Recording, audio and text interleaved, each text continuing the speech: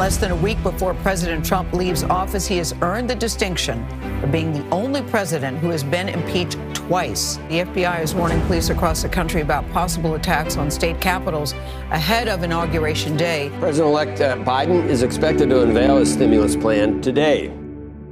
Hello, I'm Jason Dick, and this is The Transition, a special edition of Political Theater. It's Thursday, January 14th, 2021. Well, as the baseball and life philosopher Yogi Berra said, it's like deja vu all over again. Why? Because it's January and we're preparing for an impeachment trial. One day after the second impeachment of President Donald Trump and within days of Joe Biden's inauguration, things are still weird. And speaking of weird, hello, Todd Ruger, senior writer at CQ Roll Call. Hi, Jason. How you doing? Fantastic. Thanks for talking about. We're just running out of words. I mean, unprecedented feels just sort of tame these days. We're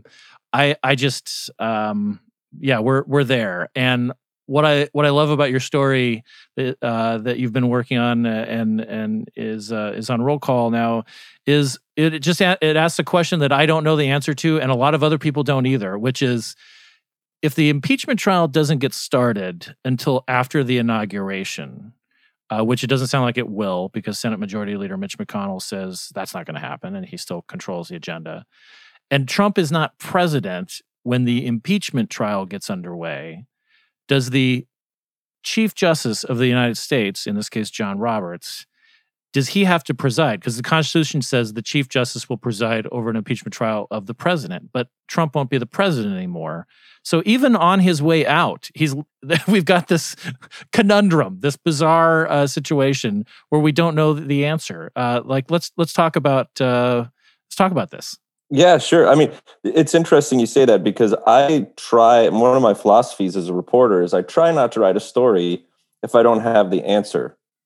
You know, I don't want to raise a question that I'm not giving people the information to that use in their life or to move on. You know, they just say, "Oh, well, I wonder too. But in this particular case, it is nobody really knows.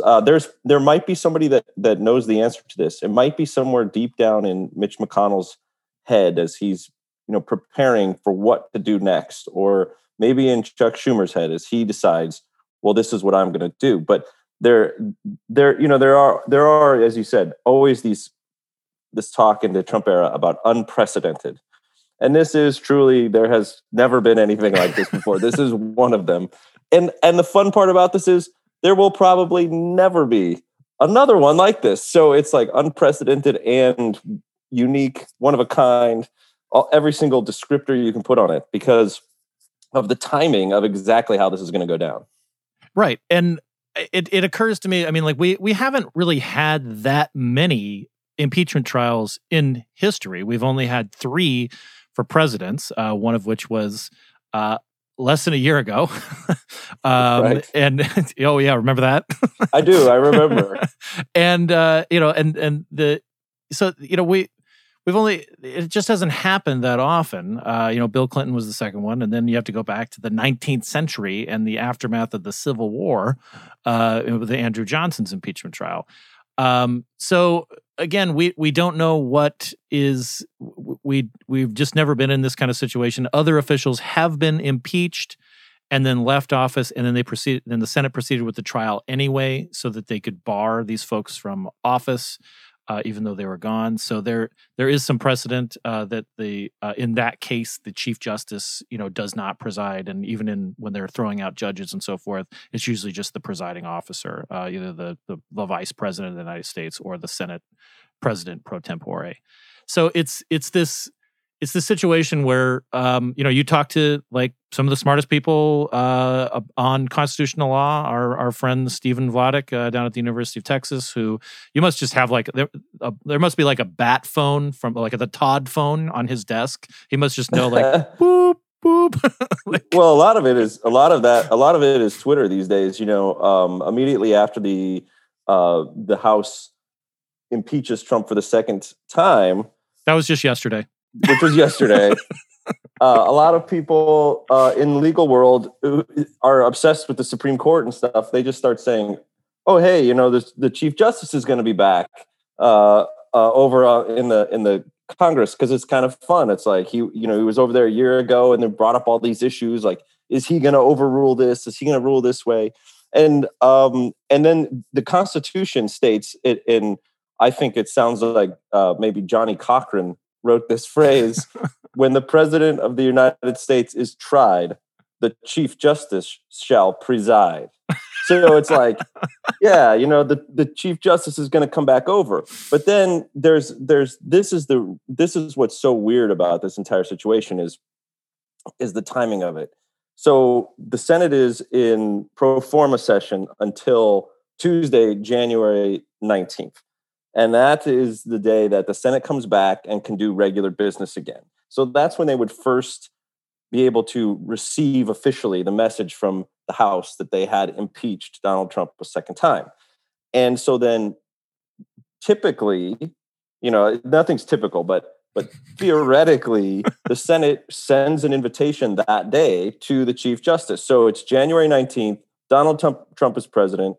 The House gets the message to the Senate. The Senate sends the invitation to the Chief Justice for the impeachment of the president. If it's the president, the chief shall preside.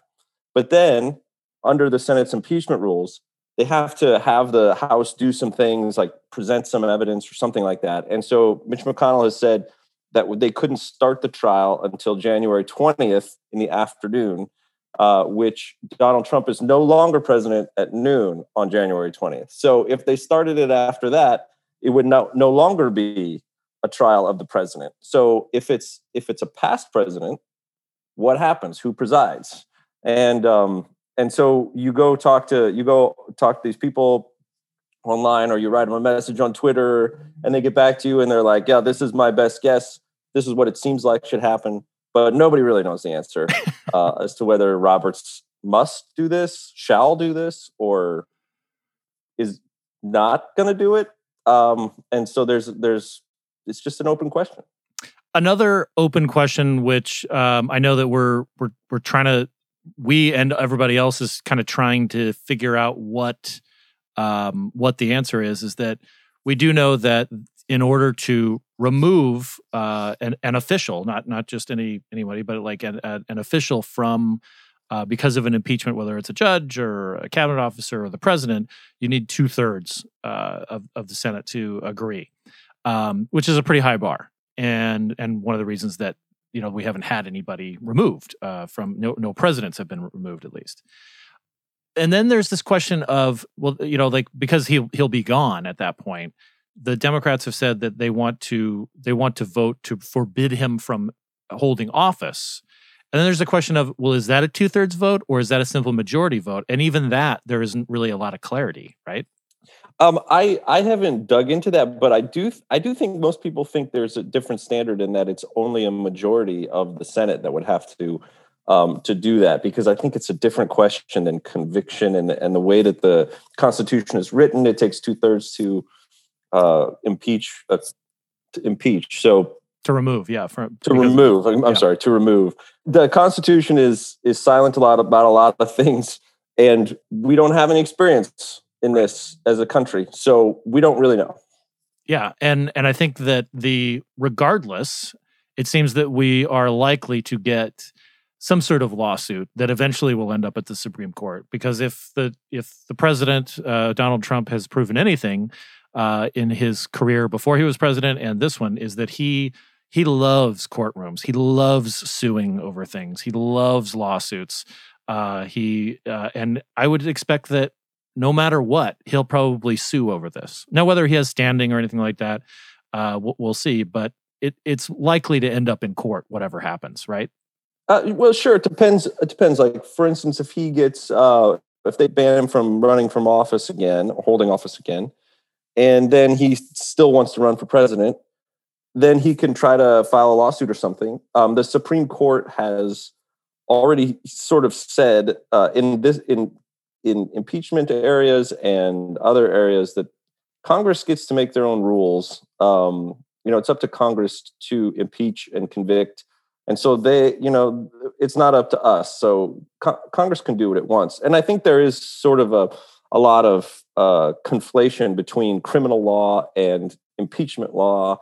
And, this isn't, what Donald Trump said wasn't a crime and therefore you can't impeach him.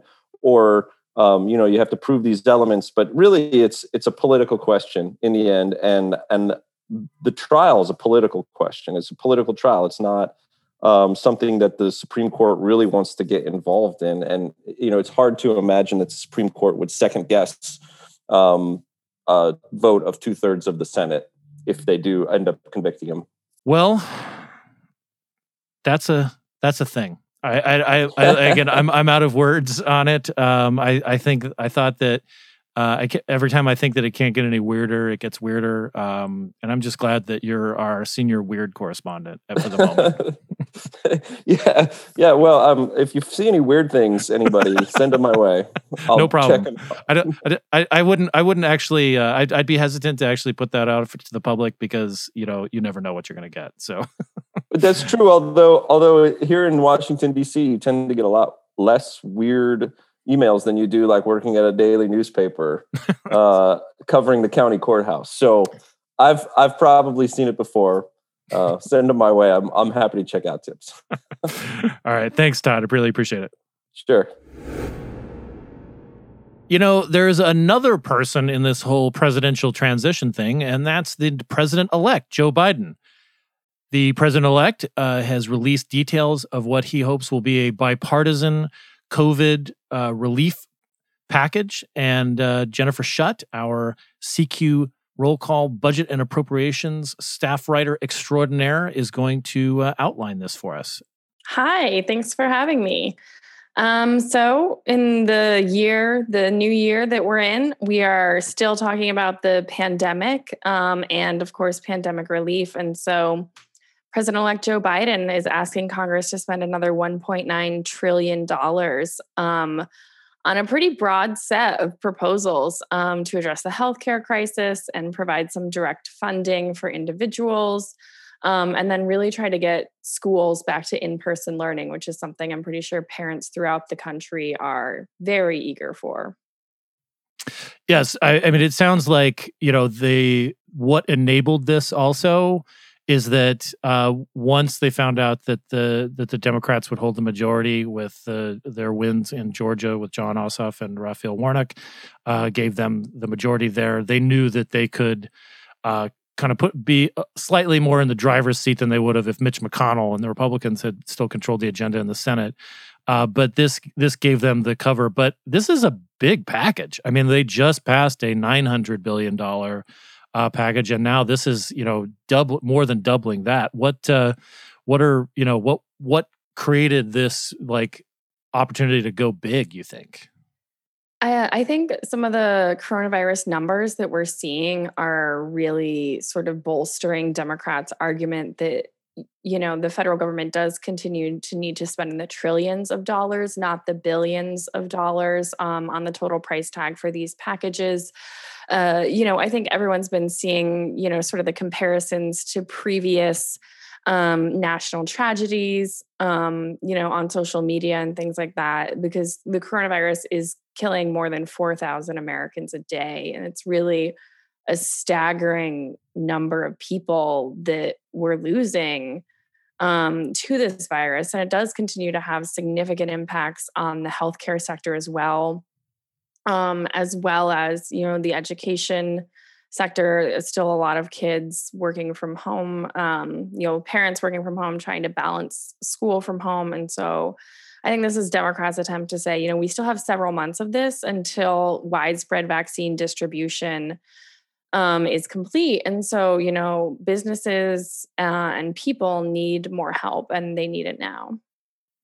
And we're looking also at new leadership in the two committees, the appropriations committees in the Senate and House. We're taking new leaders there. Obviously, Democrats are new to the majority in the Senate, but in the House they have a new chairwoman, Rosa DeLauro. They're going to be driving a lot of these decisions and getting these packages in shape. What's the relationship like with with these, these senior appropriators? Do they all get along? Are they going to be able to sort of negotiate in good faith with each other?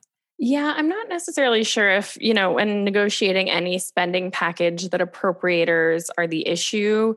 They are used to working with each other on the annual government funding bills in a pretty bipartisan manner. And I don't think that's going to change anytime soon. I think the big sort of indication that we're all waiting for right now is Senate Majority Leader, upcoming Senate Minority Leader Mitch McConnell, and what he sort of signals to his caucus on whether or not they're going to back the entire package or whether or not they're going to sort of pick and choose which pieces of it they want to support, and then see if they can bring Democrats down a little bit potentially in the top line spending level. One really important thing to note here is that President-elect Joe Biden included $350 billion in additional aid to state, local, and tribal governments to help them with vaccine distribution and to address revenue shortfalls that they've seen throughout the pandemic, because people aren't, spending as much. And so local and state governments aren't bringing in as much as taxes, leading to some layoffs of, public servants at the local and state level. And so that is going to be a really big negotiating point, because McConnell for months now has tied, letting his people go forward on additional state and local aid to providing liability protections for businesses, which is something Democrats are very wary of, because they don't want to, hamstring the ability of workers to sue their employers if those employers aren't taking appropriate measures to make sure that their employees don't get the coronavirus. And one thing that we've seen all throughout, this last, 10 months with these massive packages is that McConnell, really just put the brakes on whatever he wanted. I mean, we didn't even get to see how many people Democrats could have been able to peel off necessarily because McConnell just wouldn't bring things to the floor. And now he still has the filibuster at his disposal. Obviously, one of the few things that the filibuster still applies to is legislation like this. But it's going to be interesting, I think, to see how he deals with the stuff that Chuck Schumer will put on the floor, and seeing if he can peel away some of the Republicans that they thought were more amenable to bigger packages. Yeah, so the Biden administration is really hoping that this first coronavirus relief package that they're putting out today and we'll be sort of shopping around the Hill in the days ahead, they're really hoping that this can be bipartisan and that they can pass it through traditional legislative means. But of course, one of the really big areas that everyone is circulating instructions on right now throughout Washington, D.C. is budget reconciliation. And so if Democrats and the Biden administration do not get the type of bipartisan support they're looking for on this coronavirus relief package, that's absolutely an option for them. It would take a little bit longer. Exactly what they can do is going to be determined by various parameters in the Senate under what's known as the Byrd rule. But they can, advance legislation through budget reconciliation if they want. But the tricky thing is going to be that in the Senate, you need all 50 Democrats to be on board with that. And that might be problematic with, Democrats that are more moderate and might not be entirely comfortable with a $1.9 trillion package. Yeah, you got to keep Bernie Sanders and Joe Manchin on the same page. Not an easy task. They're very different Democrats. Well, Jen, thank you so much for covering this and walking us through it. And I have a feeling we're going to be talking about this package for a long time. Yeah, I think we'll be here for a little while. That's going to do it for this edition of Political Theater is a Transition. On behalf of the CQ Roll Call Newsroom, thank you for listening.